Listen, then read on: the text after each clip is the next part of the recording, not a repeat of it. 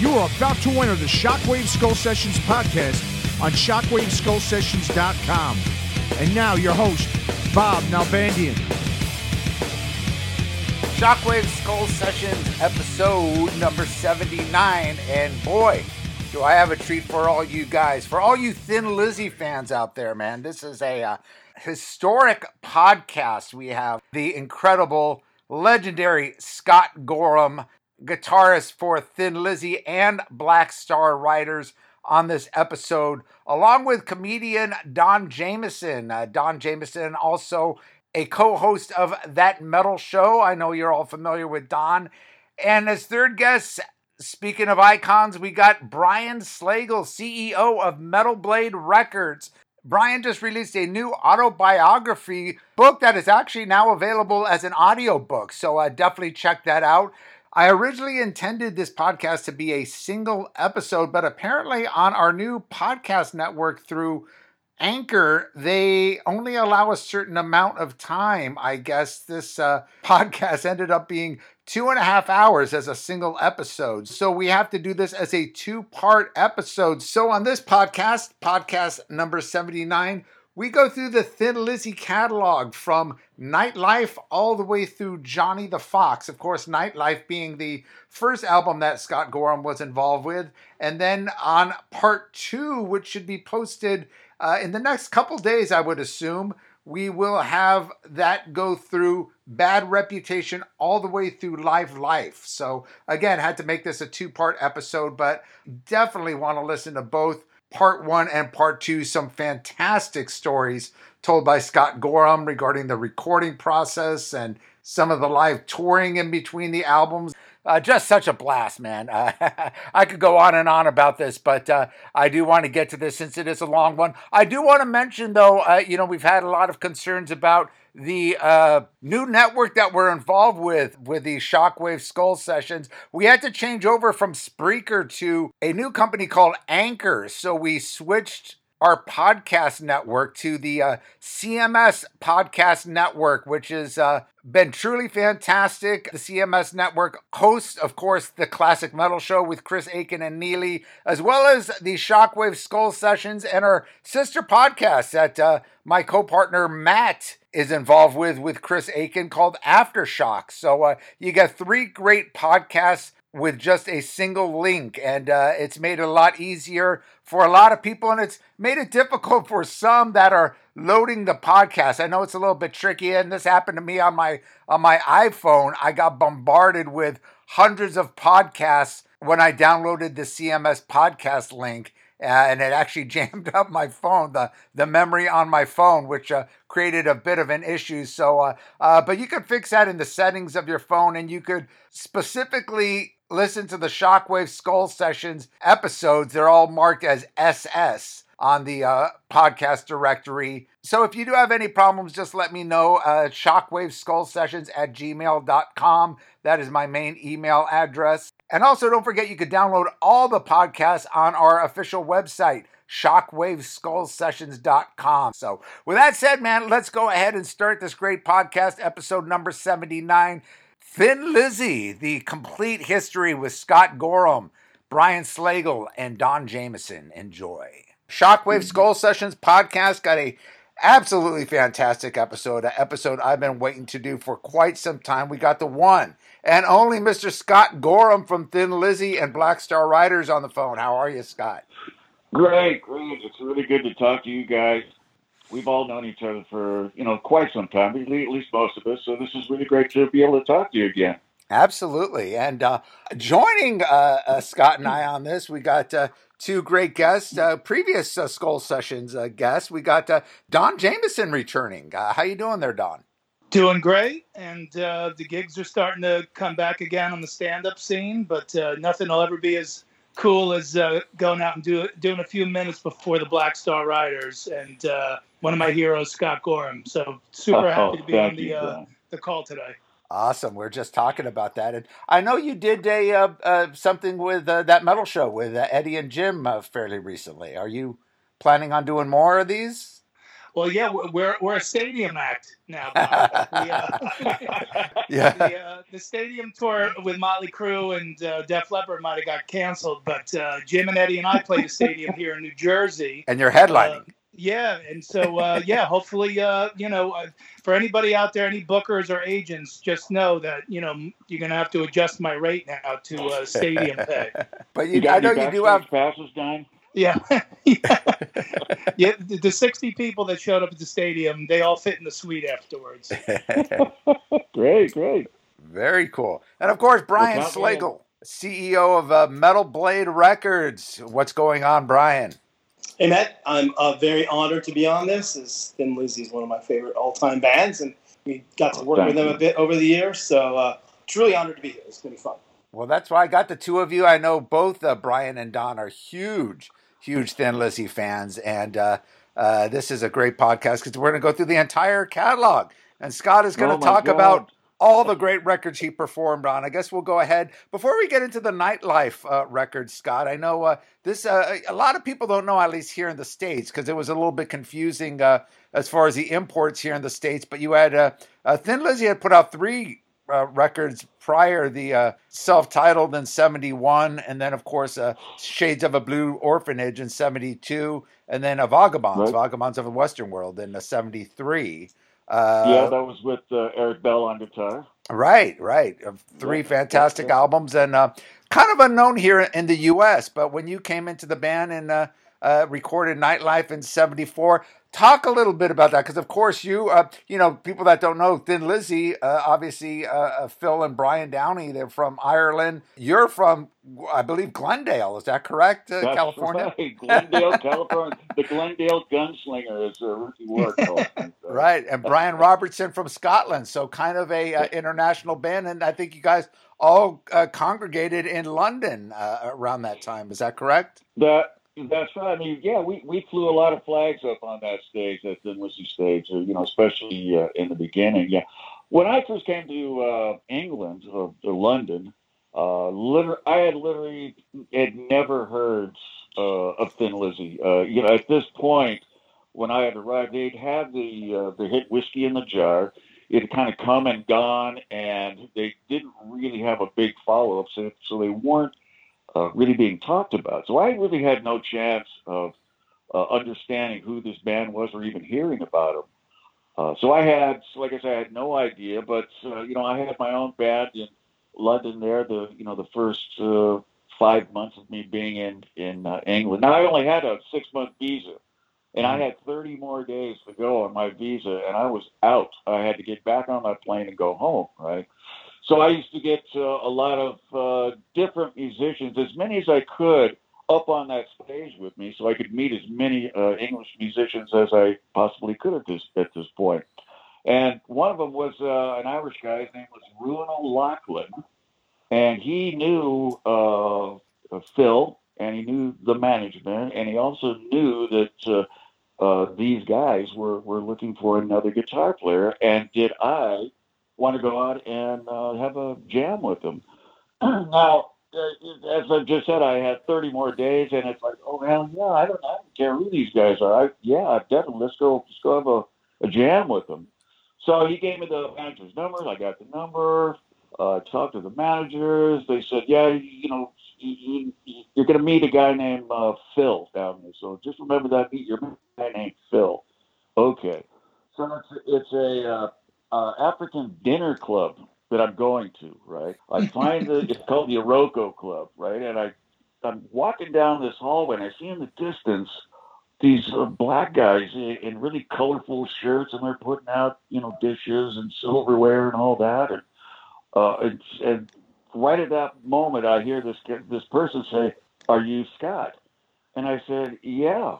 I said, I'm supposed to be meeting a guy named Phil here. And it's this black guy. And he says, "I'm Phil."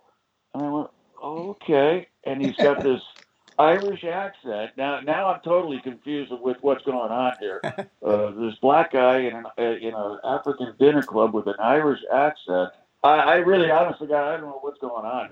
But he's got a big smile on his face. He throws his hand out to shake, and he made me feel really welcomed, and we walked in, and we started to jam, and that was the very beginning of the whole thing for me. And the reason you came to England wasn't your brother-in-law on Supertramp. Is that correct? That's right, Bob Siebenberg. It's funny. It was my sisters because he and I always had this dream of coming to England, where all our big heroes were born and raised, and made all their records and hits and all that, and that was our dream, was to go to England. But it was my sister who actually made the big step. She was on a school trip to London, and when it got time to come home, she stayed there. And we thought, oh my God, my little sister is the one that's done this. It made us all seem less manly because my sister had done it, right? So now we all had to go, but I followed on. I think a couple of years later they had gotten married. I came over, at least like a couple of people in England, so that made it a little easier for me. So that's how I actually got to England, was my little sister. Wow. And Scott, if I recall correctly, in your book about Thin Lizzy, I thought you said something that you didn't feel like you played that well on that audition, and wasn't expecting to get an offer. Well, no, you're absolutely right. Because I'd never heard any of these guys' songs, didn't even know the name of the band hardly at all. Phil would say to Brian Robertson, "Okay, Brian, show Scott the next song that we're going to have a blow on here." Okay, so he takes me through the chord sequences really quickly, and he says, "You got it." I said, "Well, wait, can you run that by me one more time?" And he runs it by me one more time. He says, "You got it." And I said, "Yeah, sure, no problem." And it was like a 1, 2, 3, 4, and we're in it, and my eyes are glued to Robbo's guitar neck.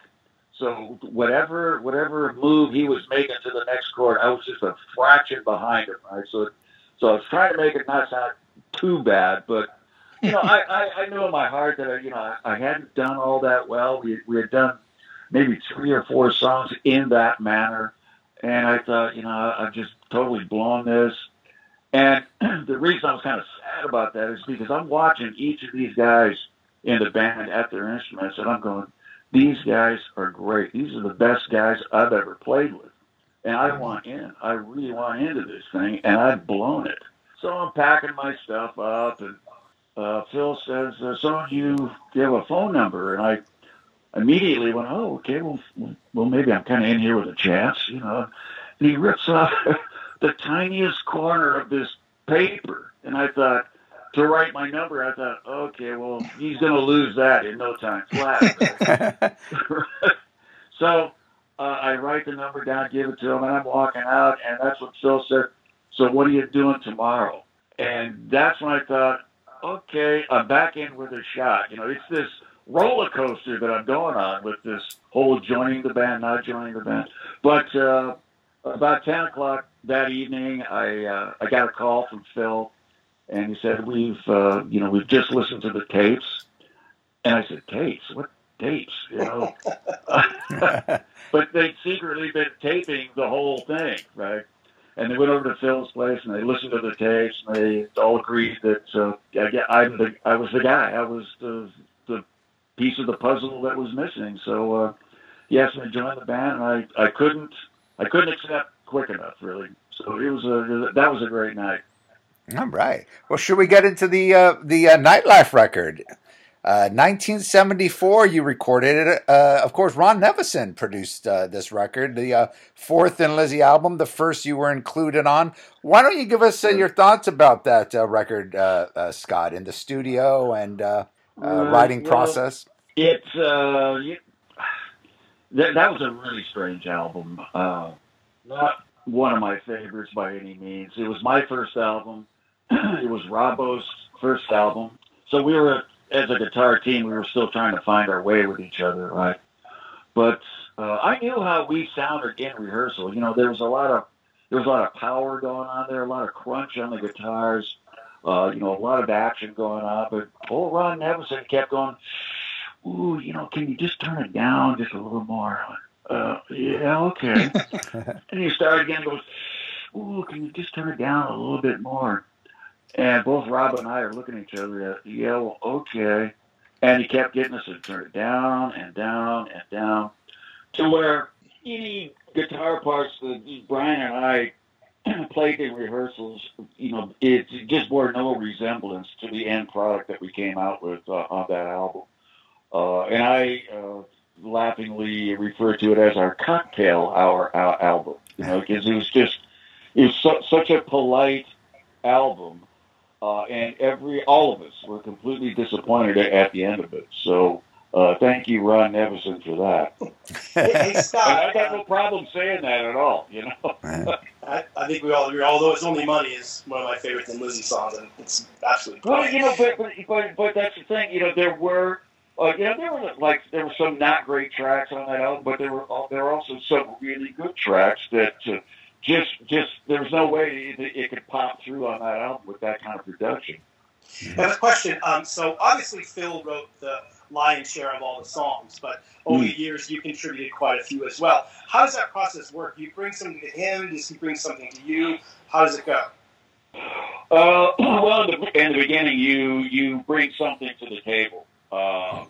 The very first song I ever wrote with Phil was called "She Knows," right? Mm-hmm.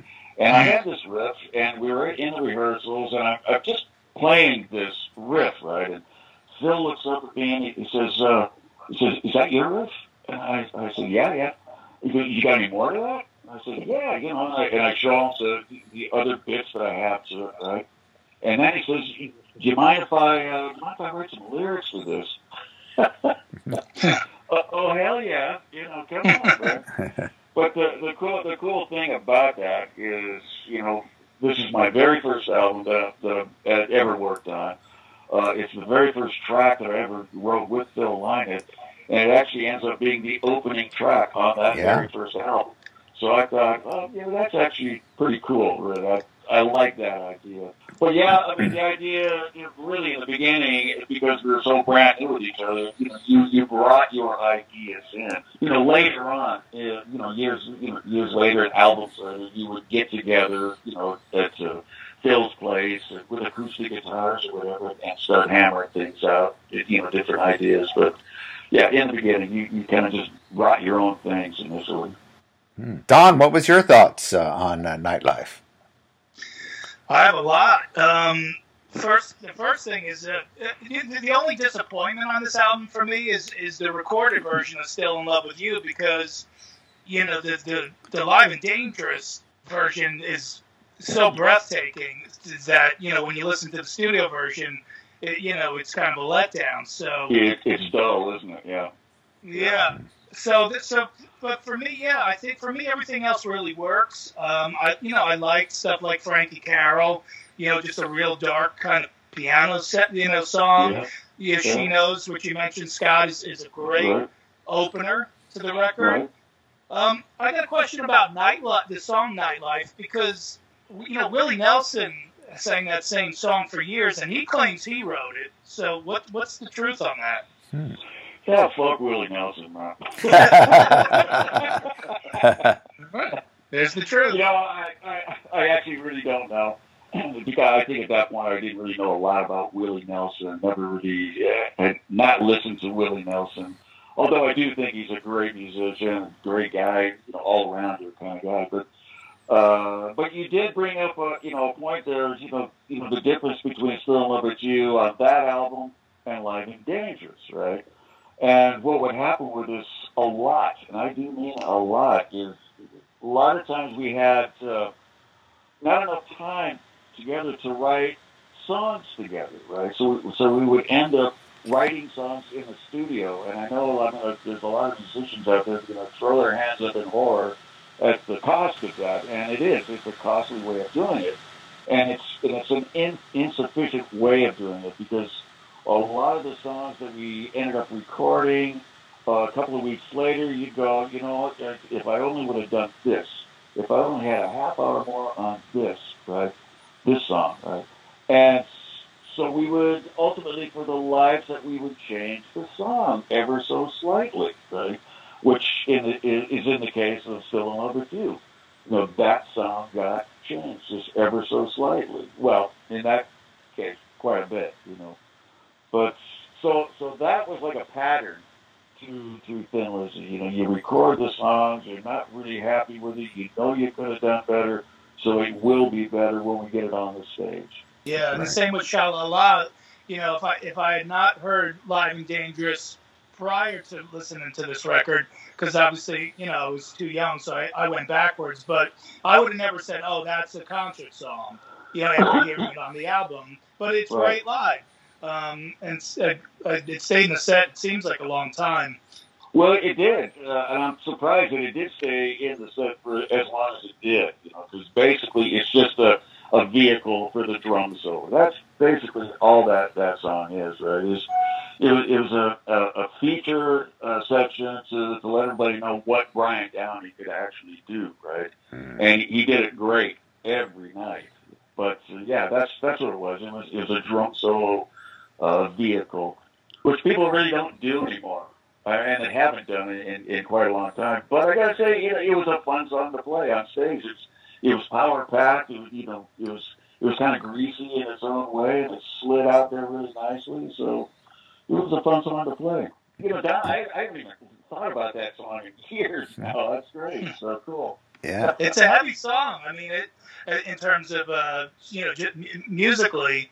And then my last thing, Bob, real quick. Sure. So Nightlife was nicked by Willie Nelson directly then, and then and Dear Heart was not completely nicked, but and you guys can do this after, but Dear Heart and Lenny Kravitz, It Ain't Over Till It's Over. It's the same song. Right. You guys go listen to it when we're done with Scott. But so there's. For an album. Wait a minute. Are you saying we picked it from Lenny Kravitz? The other way around. Somehow you saw into the future. Okay. I don't think Lenny was even born at that point, so. But that song, but obviously, Lenny was a Thin Lizzy fan because that they're basically semi, they're kissing cousins for sure. Wow. So, I'll have to go back and listen. For the first Lizzy album as a 4-piece, it inspired some other musicians. So, there you go. Yeah, well, I mean, to me, that's what it's all about. Is if you can't go on stage and inspire anybody, you really kind of haven't done your job. Because really, your job is to inspire the next generation of people coming up. So you keep this thing rolling on.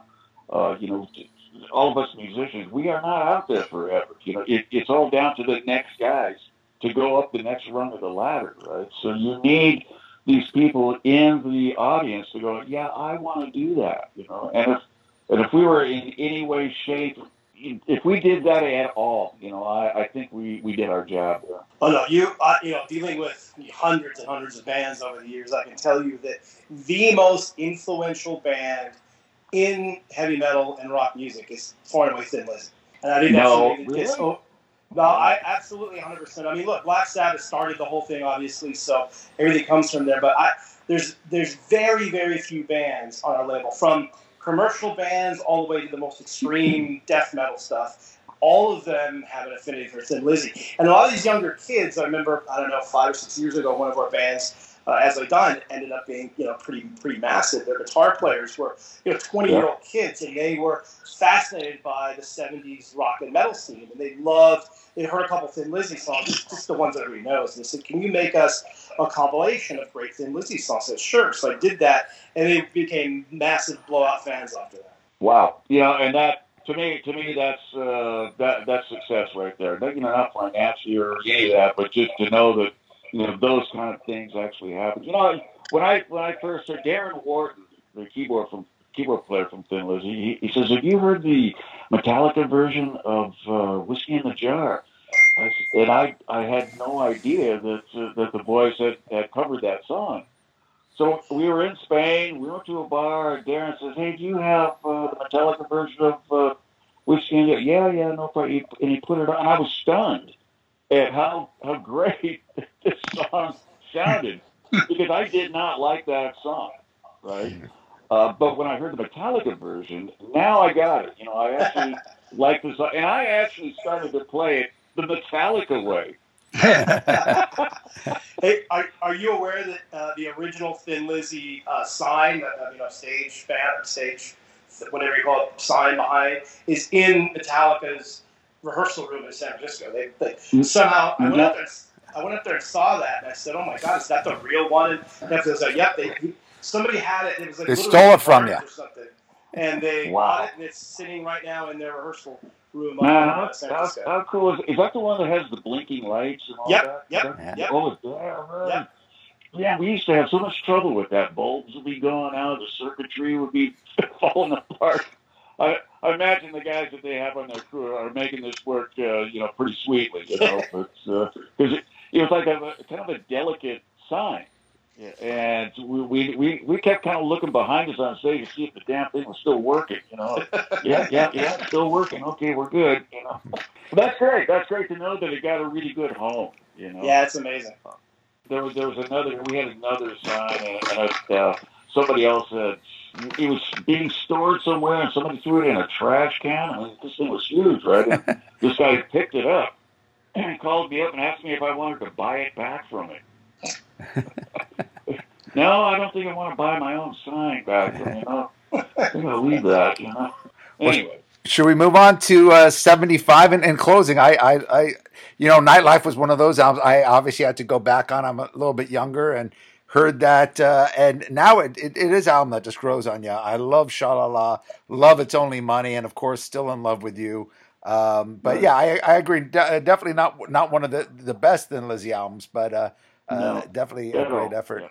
Let's go on to Fighting, 1975. And this album, you kind of really formed that dual guitar sound between you and Brian, which really became a identity staple for, everyone talks about Phil's voice, obviously, which was a huge identity of the Thin Lizzy sound. But that dual guitar sound, again, this is 75. Not many bands had the two guitars, and if they did, they had a rhythm and a lead player, but you really influenced that dual guitar playing. Talk a little bit about that album, Scott. Well, like I said, we were so disappointed with, Ron Neverson's production of that album that Phil actually said, well, I'm going to produce the next album, right? And I'm like, oh no, really? Okay. There's going to be tears after this, right?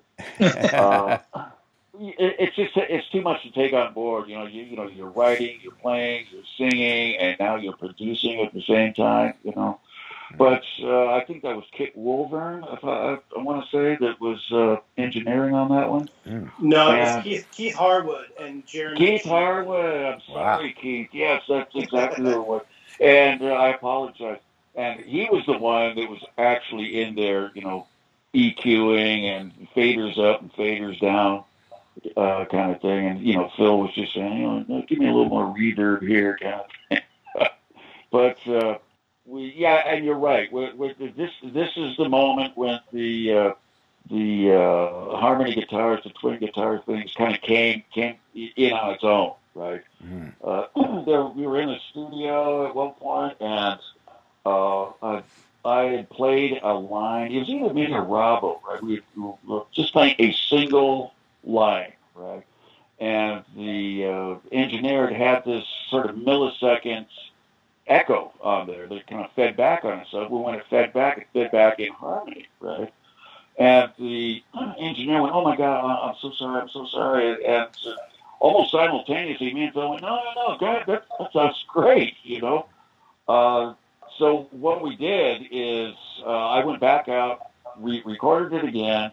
Brian worked out the harmony, and went out in the studio and played the harmony to it. We all sat back and went, "Yeah, that's actually really cool. It really works there. And I think I said, "Yeah, I got another line for this song over here. Why don't we try that on that?" So it wasn't this thing that was, it wasn't a premeditated thing. This is all happening by accident, but it's one of those beautiful accidents that are happening, and we're loving it. And then we just started adding more and more, and then longer and longer. lines to it, and it just became a thing after that. That we tried to get as many of these harmony lines as we possibly could, because we actually really liked the sound of it. For no other reason, we liked it. We didn't think any of commercial reasons or anything like that. We just liked the sound of these harmony guitars coming at you. Yeah, you see, that's when I talk about the influence. That's, one of the main influences, the dual guitars. Because really, up before that, all the metal bands just had one guitar player. The only other band that had some harmonies is maybe Wishbone Ash and UFO for a minute. But you guys really established that two-guitar on stage and then studio thing, and that's really what launched metal. Because, pretty much it went from being just one guitar player to all of a sudden two. And that really established the whole scene from that. Well, and also, you're thinking of, this could be the second hook of the song. Yep. You got the vocal hook that Phil's singing, and now we've got this, harmony guitar lines that can become the second, hook, which obviously is what happened in The Boys Are Back in Town. You got, the big chorus line with, Phil singing The Boys Are Back in Town, and then you got the la-da, which is the second hook of the song, which I think really kind of drove that song. I think if there wasn't that second hook, who knows what would have happened at that point with that song. But it's always good to have two hooks in one song. I know you guys will agree with me on that one. Yeah. 100%. Don, your thoughts? Well, of course. I mean, if there's any doubt to where Iron Maiden and Judas Priest got their influences for two guitar players, it started on this album. And, produced by Phil. There was controversy about the original cover, which was you guys looking like tough guys, and they ended up changing the cover. Well, that was the whole thing. We had a whole photo session done. It was supposed to be a picture of us just after a fight, right? And we had a makeup artist, and I thought, great, okay, I want me to look like, half my cheek has been ripped off and my nose is broken, right? And I've got blood all over me. And Phil's going, no, man. We got to make it look like we won the fight. I'm going, really, man? But this will be great. This will be a lot of fun. No. We have to have won the fight. Okay. So, yeah. And I've actually nominated that album cover for the worst album cover ever. Oh no, there are many, many worse ones. I agree with Brian. I loved it because as a kid, seeing that cover, it's like, wow, this band is tough. Look at these guys. These guys are badasses. Okay, well, all right. As a kid, that's inspiring. I think top to bottom, it's a great album. It definitely weird starting the album with a Bob Seger cover. But luckily, it was a song that nobody really. I don't even think Bob Seger remember doing this song. Yeah, no kidding. Well, because we hadn't had a hit at this point, right? And the record company was going, well, what about a cover, right? Which really, really offended all of us, to think that we've got 2 or 3 writers in the band, and now they want us to do a cover, for God's sakes. So Phil says, well, listen, I got one song, and you might think it's a little strange, but, let's have a listen to it. And he plays Bob Seger's version of Rosalie, right? Which is really slow. It's like, da, da, da, da, da, da. And I'm thinking, Phil, what are you doing here, man? What's the point of this, He goes, no, man, we double it up. We double the timing of it up, right? And I thought, yeah, okay, right? And that's what we did, and I thought it actually came out okay. I think it was kind of a minor hit, Rosalie, if I'm not mistaken. Yep. Okay. Yeah, and it became a live staple as well. Absolutely. And then I think live wise, if you didn't put Rosalie into it, then something was wrong. You were missing one of the songs, right? So that's. Rosalie is always going to be in the Lizzy set, which bleeds into the Cowboy song. So it all kind of works. All right. Was there anything you wanted to add, Brian or anyone, before we move on? this is, I think, the first Thin Lizzy record that I'd heard. It was, prior to Jailbreak. I had heard actually Rosalie on. We had a radio station, believe it or not, in 1975 in Los Angeles that played K West, hard right? rock stuff. K West, yeah. Yeah. K West. He played Okay. UFO, Kiss, Priest, everything. So that's why I first heard Thin Lizzy. Like, I got to go out and buy this record. Wow, that was the song that hooked you. That was the song, yeah, because I'd never heard it before. I still to this day love the version. The live version, of course, is truly amazing. But Yeah, I mean, cool. The live, it's like, once again, it's a whole other ball game, isn't it? Yeah. Yep. All right. And I thought Ballad of a Hard Man was the first sort of hint that Phil was getting into some heavy stuff.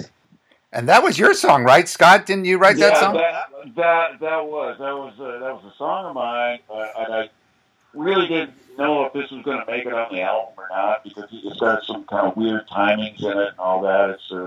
It's a bit of a strange song. You have to be I don't know what you have to be to like this song, but like you said, I've got so many people that come up to me and say, "Ballad of a Hard Man." I love "Ballad of a Hard Man," right? And I thought, well, okay, well that's cool, right? And it's the first time I actually heard Phil kind of stretch out on bass,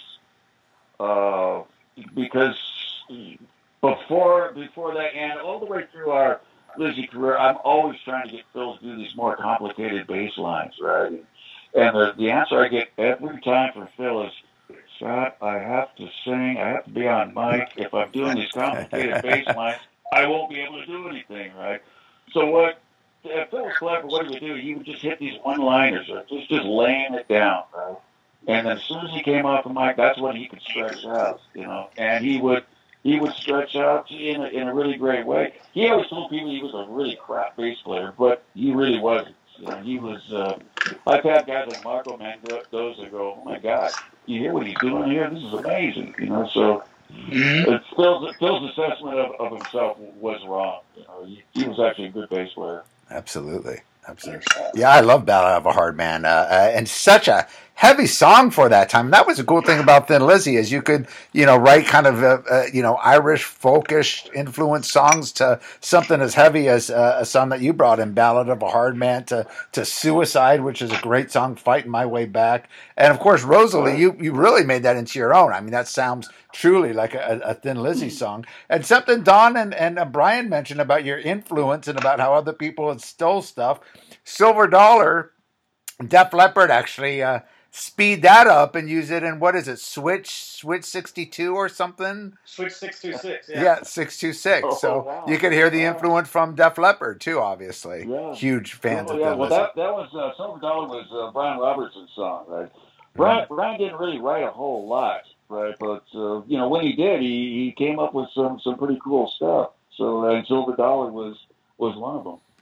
Right I think also those were those lyrics, if I'm not mistaken, right? So, and I didn't think Phil liked that very much, because he was the lyric guy, for God's sake. That's my arena.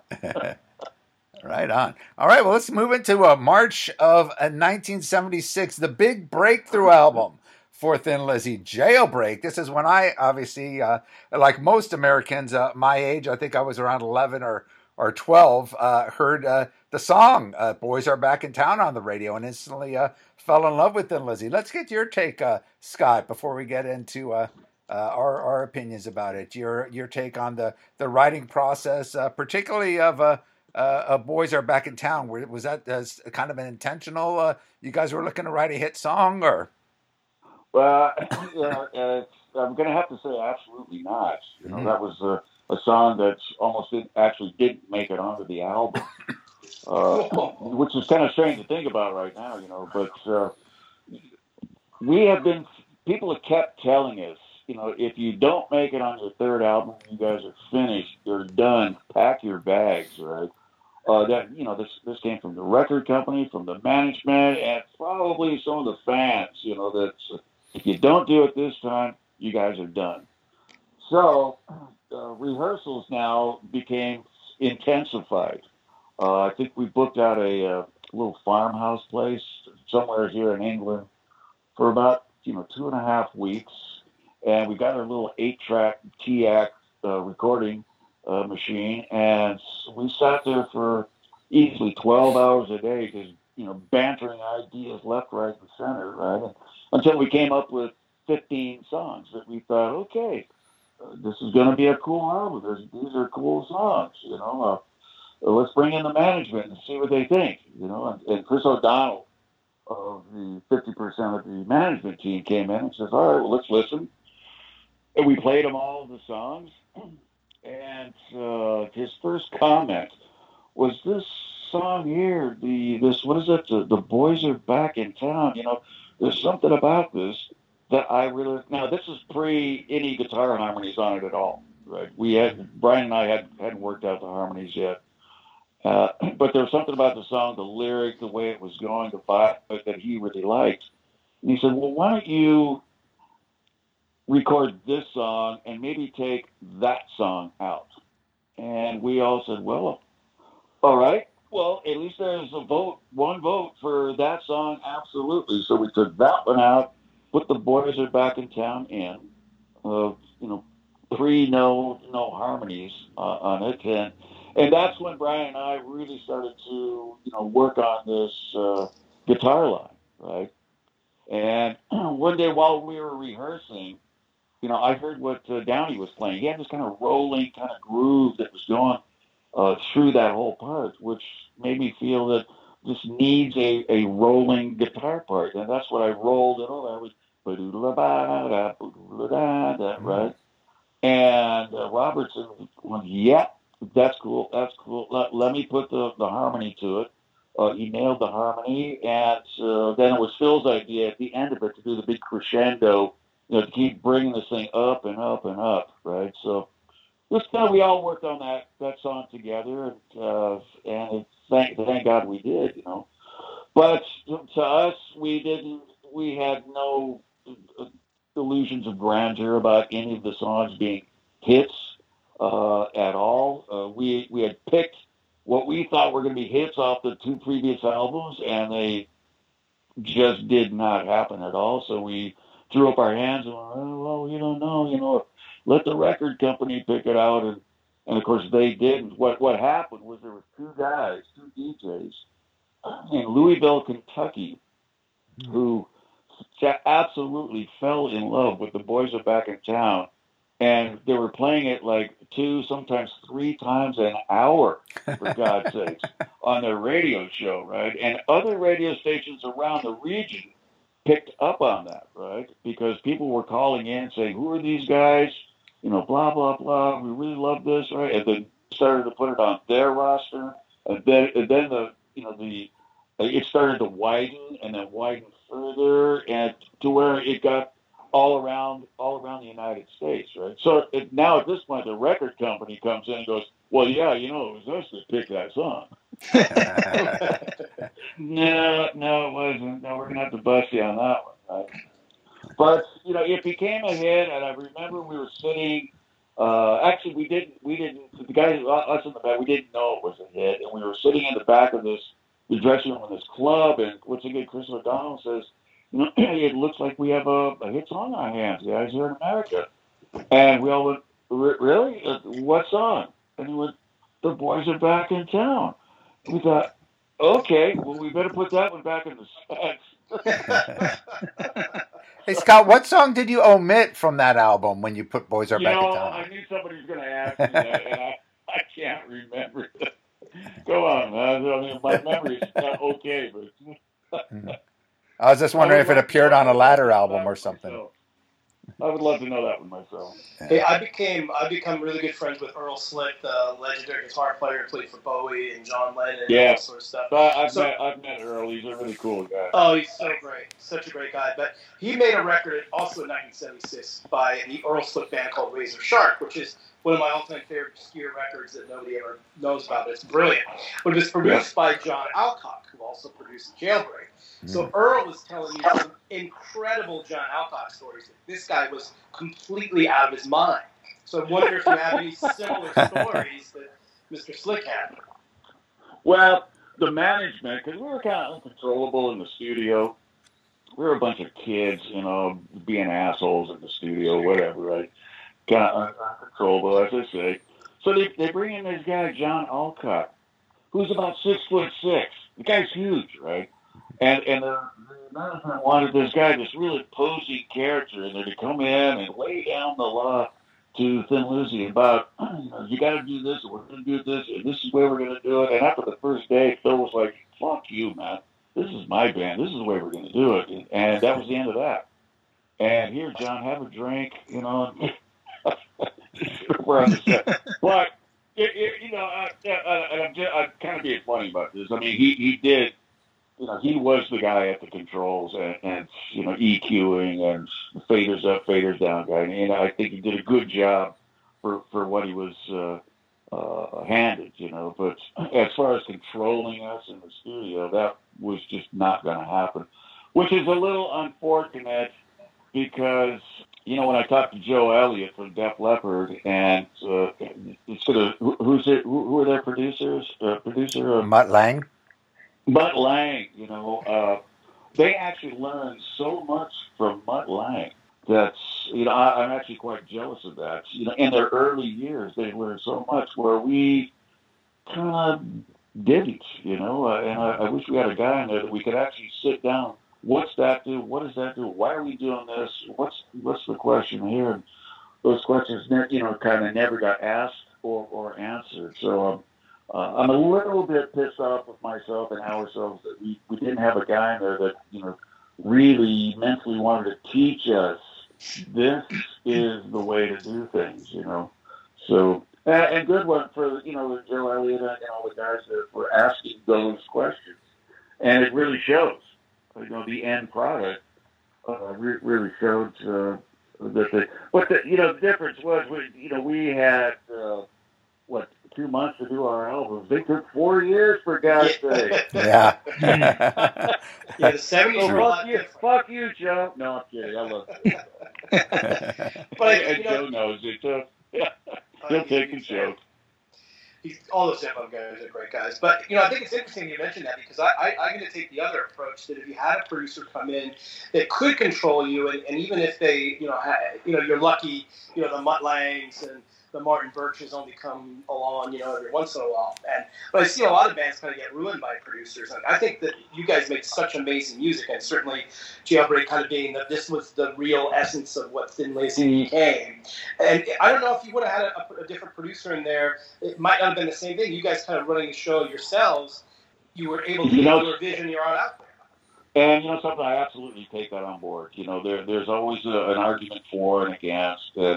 Who knows, you know, what would have happened, either this or that, you know. I completely agree with you. It might have, it might have ruined us. It might have ruined our whatever creativity we had. It might have stifled us a little bit or whatever. I don't know. I'm just saying that it would have been nice to be able to sit down with a guy who really laid it out. And this is how it works, you know. Became more of a mentor, kind of teacher kind of character. Sure. Don, you got, I'm sure you got plenty of comments. That was a conversation starter, wasn't it? We were just being polite, Scott. But I hope we put on sleep.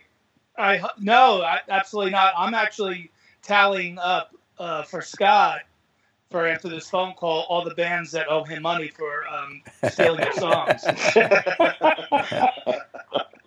And I have an accountant on retainer for that. So okay, all right. Well, we'll have a separate phone call on that. Okay? Yeah.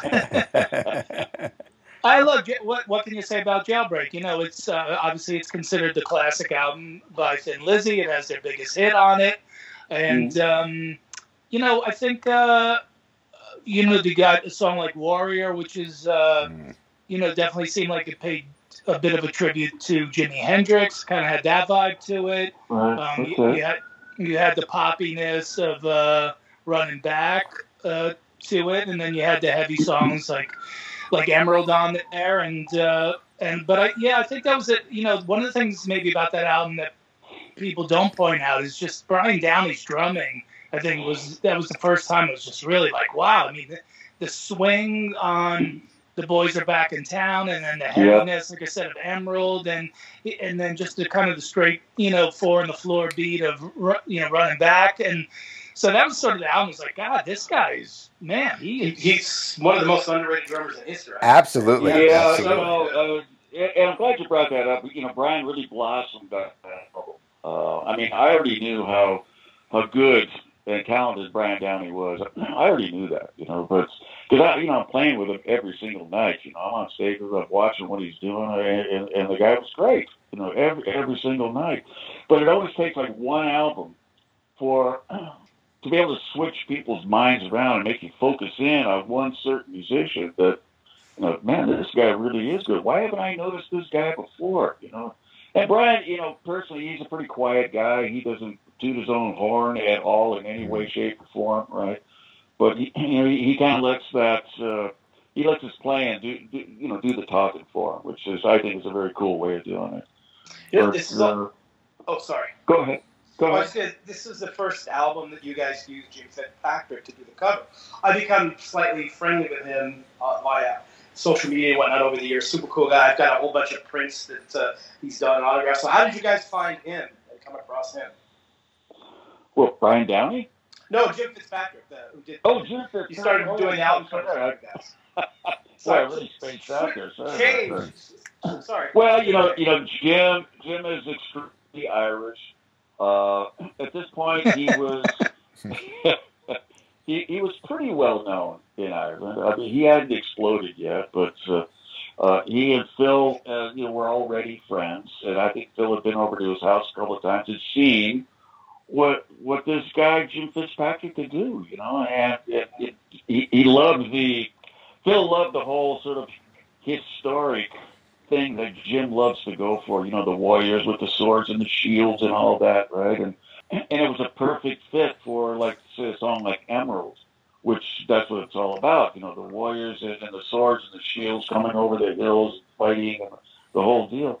Phil said, listen, we've got this album. It's called Jailbreak. And for Phil, this was going to be an album where the whole album told a story, and there were overlords and all this, and he kind of explained the whole thing to Jim, and Jim got it. He actually understood what Phil was talking about and came up with that album cover with the overlord guy there. I don't know if he's supposed to be alien or what he's supposed to be, but it's just that I don't care what he is. He's got this great look on him. So that's the thing about Jim Fitzpatrick is his drawings are so strong. They're it's a Jim Fitzpatrick painting or sketch or whatever when you see it. There's no doubting it. Yeah, there's no doubt that Jailbreak is an absolute masterpiece, and it's for good reason. It really broke Thin Lizzy, not just because of The Boys Are Back in Town, but everything you're saying, from the lyrics, the conceptual stuff, to the musicianship. So underrated.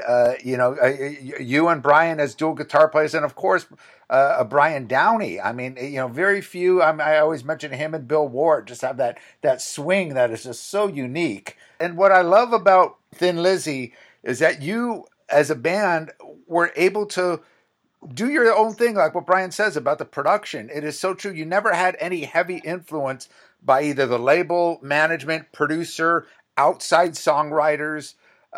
You did your own thing, up until Thunder and Lightning. And that was so true about the 70s bands, where it seemed like you had a lot more freedom, where when the 80s started coming around, say, or even late 70s with the Foreigners and all those, where it became a little bit more of an AOR kind of thing. But there was no real formula to Thin Lizzy. You did whatever you wanted, to doing pop songs.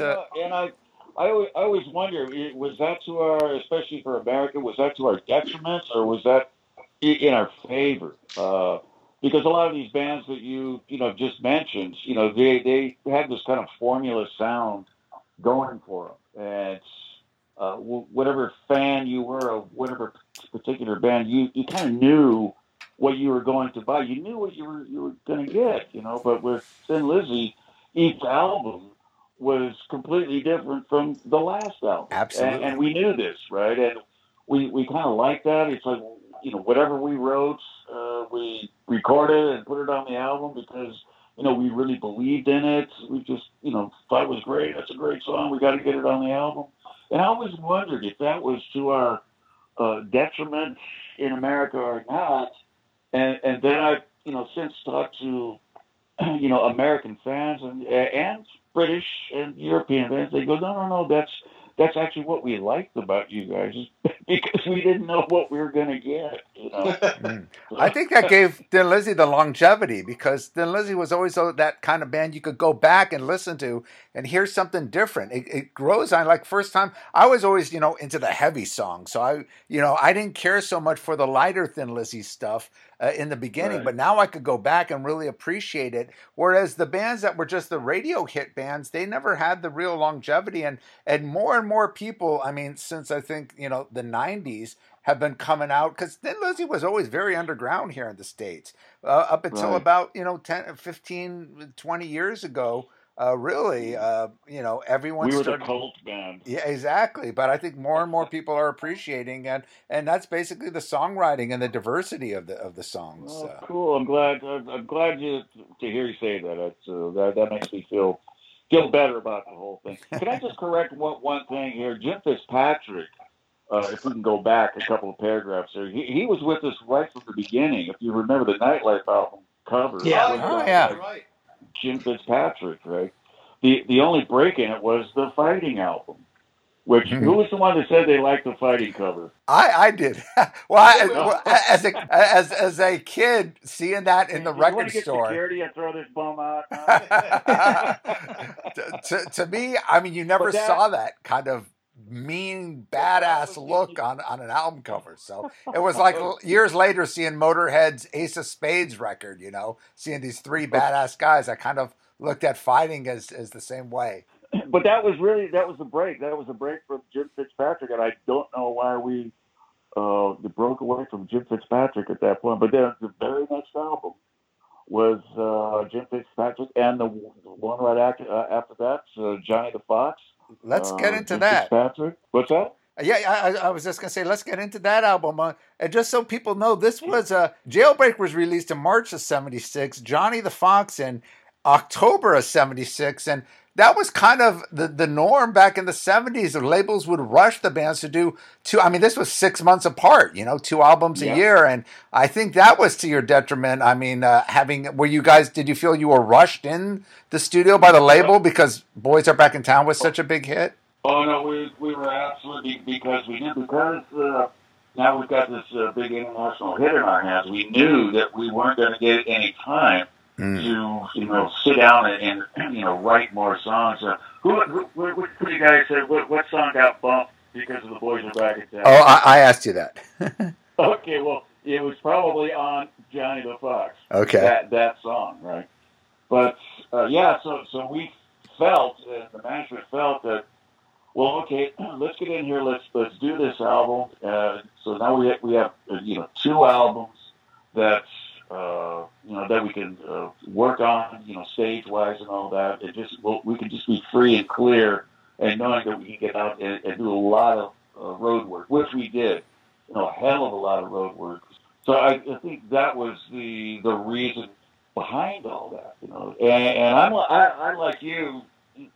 That's crazy, because the very next generation of bands, they would do an album and then wait a year, or 18 months before they do their next album, and I was really jealous of that. Right. Any band you guys get to sit around for 18 months to make your album? God damn. Sorry, I swore there. I probably shouldn't have sworn on the show. Oh, that's okay. That was the '70s, though. I mean, that was Kiss was doing the same thing. Aerosmith was doing the same thing. A lot of these bands were releasing 2 albums in a year, especially like '76. There was a lot of bands that did that. By the way, this is far and away my favorite Thin Lizzy record. I love every single song on this record. I love it. Well, Johnny the Fox. Johnny Fox, far and away my favorite Thin Lizzy. I love every song. I love the cover, and I have the weirdest favorite Thin Lizzy song of all time. In fact, this is definitely my top 5 songs ever. Is "Fool's Gold."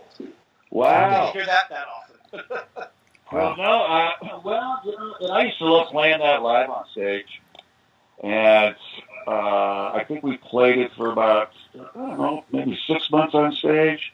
I think towards the end, it wasn't getting the reaction audience-wise that we wanted. So, and that's how we always gauge a song to play on stage. If it's not getting the reaction consistently, well, it's got to go. It's got to make room for a song that possibly will get a better reaction. I think that's a kind of an obvious thing for all bands that are out on the road. And I think that's what happened to Fool's Gold is we had it was once kind of medium tempo song too many. Mm-hmm. So it was going to be, Fool's Gold that was going to go. But I with you, I love that song. I thought it was a really, really cool song. And I can't remember why I love that song so much, but it was cool. Yeah, for me, it's just it's just a perfectly crafted song. There's amazing riffs in there. It's super heavy. The lyrical content is incredible. The performance and feels everything about that song it's like a perfect song, which you don't get very often for me. So. Oh, thank you, man. So because I'm thinking I was crazy for liking it that much. So great. I'm glad I have a friend in that. Yeah, I lost $50, I think, to Brian on trying to guess his favorite Thin Lizzy song, and I would have never thought Fool's Gold. Me neither. Even though I agree, it's one of my favorite Thin Lizzy songs as well. And I think the thing I noticed on this record, not that you asked me, Bob, but I think it was the first time that I really noticed the difference between, just Phil as a rock star and a poet and just a guy who really was reaching deep. And when you listen to a song like Borderline, that, I'm sitting at the bar all on my own, just thinking about that girl and me, and I'm there sitting next to Phil. Right. In my mind, right? Just because of the music and the lyrics and just the pain in his voice and I always say that about Bon Scott, same thing, but in a different way. Like when he sings Sin City, you're in Vegas with him with the showgirls and he's rolling the dice and all that stuff. And there's only a handful of lyricists, songwriters, musicians who have ever been able to do that to me, and I really felt that on this album, especially Borderline, of course, but Johnny the Fox, I'm in the back of the black Cadillac, we're going down the score, it paints a picture in my mind, like a movie plays in my mind when I listen to the songs on this album. Great, and that's what a good lyricist and frontman gives you. I say he or she, writes these great lyrics, but then vocally they really have to put the emotion in it. These people, you're in the band, but these people who are sitting at that mic, they're your mouthpiece. These are the guys and ladies and men, whatever. These are the guys telling the stories, right? They are selling the songs. Us guys in the back, we're just kind of icing on the cake kind of thing. It's those people in the front that are the brave people that are sitting out there in the middle, narrating the whole thing. And if they can pull that off, like he did with you, Don, I mean that's like a win, straight off the bat. I think that's one of the bigger influences and components of it, because I agree with Don 1,000%. I personally, and I've said this a billion times, is I think Phil Lynott is the best lyricist and songwriter ever, and no matter what genre of music, anything. Because you, like Don said, you feel where he's at, you feel his pain, and he's very honest about a lot of things going on. Unfortunately, the four-shop stuff, you don't see a lot of that really in a lot of forms of music. I think he's absolutely brilliant at all of that. So. Right. Yeah. And I think as a person, that was the way he could actually show his emotion. Phil was the kind of guy that he could never say sorry. Hey, man, I'm sorry. Hey, I'm sorry about that. Sorry about he wasn't that guy, right? But he could do it in the song, right? He could show you the pain and being sorry in the song. I remember one day he and I blew up. We had a huge argument. I just moved into a new house, and I was still pissed off at him. But he drove over to my house, and in the back of his car were two nightstands. And he goes, I knew you were moving, and I just wanted to give you these things. And he gave me this look, and I went, all right, okay, you're sorry, I get it. You don't want to say it, but thank you, man. You know? But that's the kind of guy he was. You know, there were certain things about him that if you didn't know him, you know, you didn't really understand what was going on inside this guy, right? But as soon as you know him and you understood what was going on there, and you saw the signs, then you know everything was okay. But I could see where a lot of people go, "Oh, this guy's kind of a frick," you know. But he really wasn't. He was actually really a cool guy. All right. Well, yeah, I agree with all of you on this. I think Johnny the Fox was such an underrated record here, particularly in the U.S. And I think, again, because it came so soon after a jailbreak, it just flew right by everyone.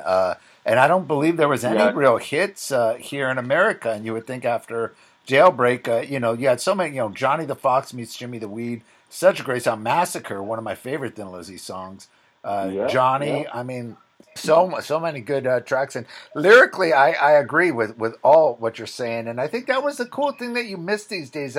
Bands from the 70s, particularly Phil, the way he was able to write about the neighborhood and just about you know, being a kid listening to Johnny the Fox meets Jimmy the Weed or any of these songs. It just kind of it takes you into that neighborhood. Whether he writes about that or a fantasy kind of song, and you don't hear that anymore. I mean, there were bands, you know, obviously, you know, Ian Gillan did a lot of that. Nazareth, you know, some of those 70s bands, kind of Phil Mogg, you know, had that. To me, as a kid, just hearing, you know, especially coming from in LA, hearing what bands from England and stuff are singing about the neighborhood, and you just kind of had that toughness about Thin Lizzy. Boys Are Back in Town, Johnny the Fox meets Jimmy the Weed, kind of the underside, dark side. It was telling a story, and it was just so cool to just, you know, listen over and over on the headphones. Well, and also, you know, Phil wrote a lot about what he knew. Because Johnny the Fox and Jimmy the Weed, these were real guys. I heard that, yeah. They were Manchester, and I hate to use this term because I've met these guys, and they're just really great guys. But they were hoods, you know. Right. They were thieves, you know, and they were with a gang, you know, in Manchester.